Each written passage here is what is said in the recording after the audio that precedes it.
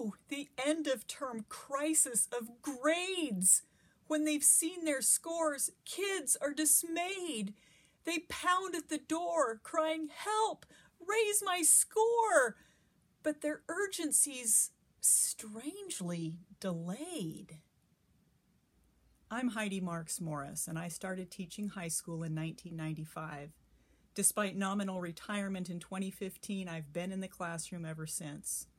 I'm writing a book about what I've learned in my career because I want to help others experience the connections and joy that I have found in successful teaching.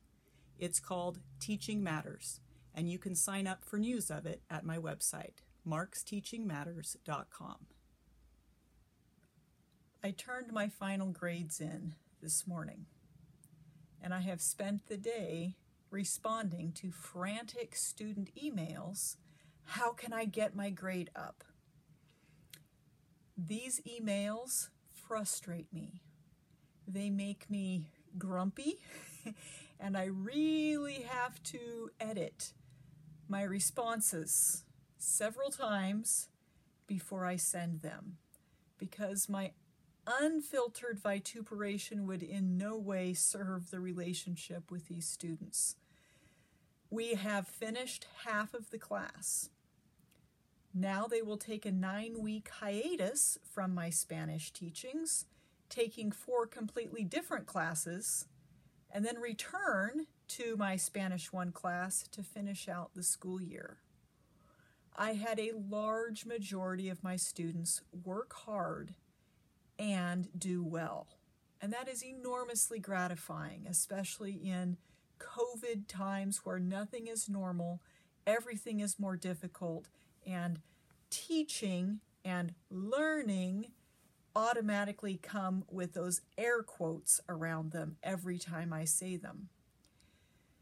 But I'm not thinking of the successful students, the steady students, these students who have worked for 9 weeks to earn the grade that I turned in, and who are well aware of what they earned and satisfied that it reflects their progress clearly. Instead, all of my energy, all of my ire is focused on the 4 or 5 emails I have dealt with today, frantic to improve grades. I want to share a couple of them with you and some thoughts about grades and students and conversations with students about their grades. First, I have a student that I will call Pablo. All of my Spanish students choose a Spanish name to go by. None of them chose Pablo this term. Pablo is a capable young man with a Portuguese-speaking background who worked well the first half of the quadmester, but did very little in the last half and coasted through with a pretty easy C. He scored a B on the final, and that held his grade pretty firmly at a C for him. I have my grades posted every week. I tell students to check them. I tell students what their grades are. Well, this morning, after grades were posted, I got an email from Pablo that said, "So apparently those homework assignments I didn't turn in are negatively affecting my grade. I need to turn them in to get my grade up. Can you unlock them for me?" And my gut instinct is to respond, many cruel things, many sarcastic things, many, "Oh, now they matter? You didn't see those zeros in there for the last 9 weeks?" But I bit my tongue for the most part and nodded and smiled and put them in, and they raised his grade to a B. I was pleased. He was not. I got another email. "So I really want an A. So can I do X, Y, and Z to get an A?" And I was angry. Angry because I had this same student in a math class, first quadmester of the school year, and we did this dance then. no work or very little work for a huge majority of the term, and then a flurry of activity, frenetic desire to succeed in the last few yards of the race, to triumph with an A, about which he boasted proudly.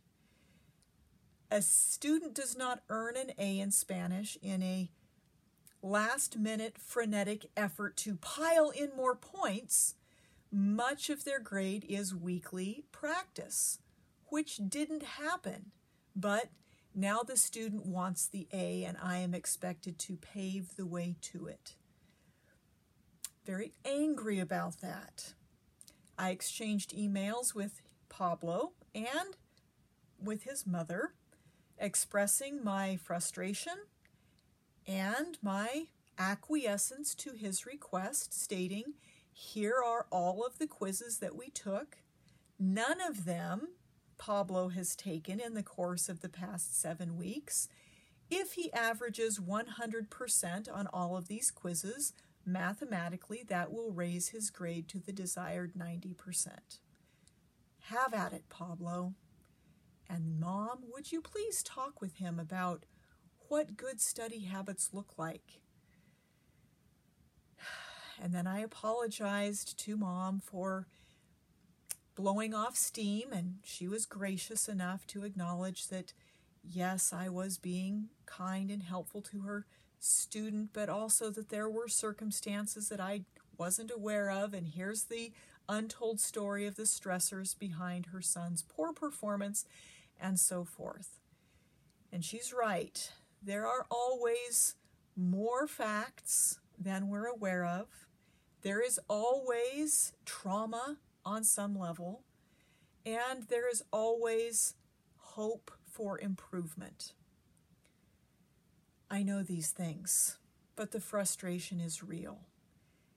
Second story. I will call this young man Juan. Juan is a poor student, a fact he acknowledged at the beginning of the term, a fact he has repeatedly joked about throughout the term, but his study habits steadily improved. I was proud of him. I complimented him on this several times. Juan ended with a 79%, having chosen not to do the optional last oral presentation, which would possibly have made the difference between a C and a B. When he got the 79%, he sent me this email. Dear Profe Morris, I know I earned a 79%, and I know I failed the final. However, I get a break on my car insurance if I have all A's and B's. So, can I have a B? If not, what can I do to raise my grade to a B? Thanks, Juan.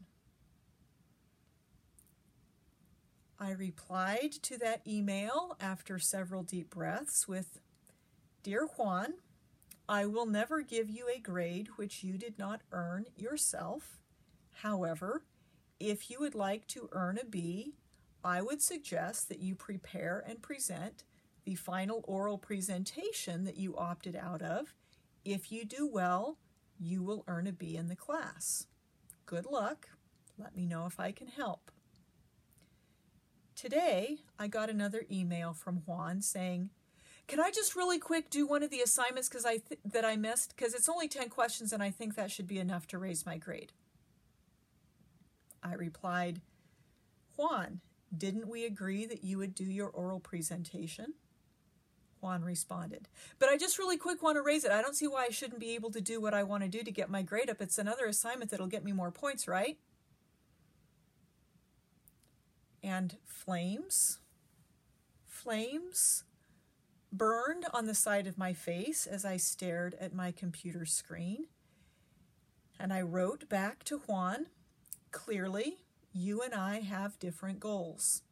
My goal is to help you learn Spanish so that you will be more successful next quadmester because you will have mastered better the Spanish from this quadmester. Your goal, clearly stated, is really quick change of your record. Juan replied, "Thanks, I really appreciate it. It's really been a fun class," and so forth. "But can you just unlock the assignment? Thanks." Third exchange with another young man, whom I will call Miguel. Miguel earned a 58% and did not take the final exam. His email requested that I give him all of the homework he needs to do because he really, really needs to pass the class. I would love to be able to communicate with each of these young men that a grade is not an incident at the end of the semester. It is a 9-week journey. It is never a sudden surprise. It is always an incremental process. And it is incidental to our goal of learning Spanish. How I wish I could convince my students to embrace both of those truths, or at least the first. The grade frantic energy that happens after grades have posted is a huge stress for teachers. And to be fair, the mishap-laden students as well. But the solution is so easy. One day at a time, incremental process, incremental success, incremental triumph. That is a lesson that everyone needs to learn about most everything in life. We all progress gradually. I cannot figure out how to get that across to these 3 particular young men. However, I have calmed down by reflecting on their 47 classmates who have not wound up in this predicament, or if they have not inundated me with frantic emails requesting/demanding that I allow them another opportunity to do what I have given them every opportunity to do over the last 9 weeks. We put so much stress on grades as the truth of an education, and students absorb that.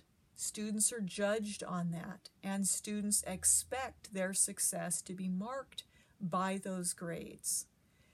I battle to convince my students to take pride in their learning and in their progress and see the grade as incidental to that journey.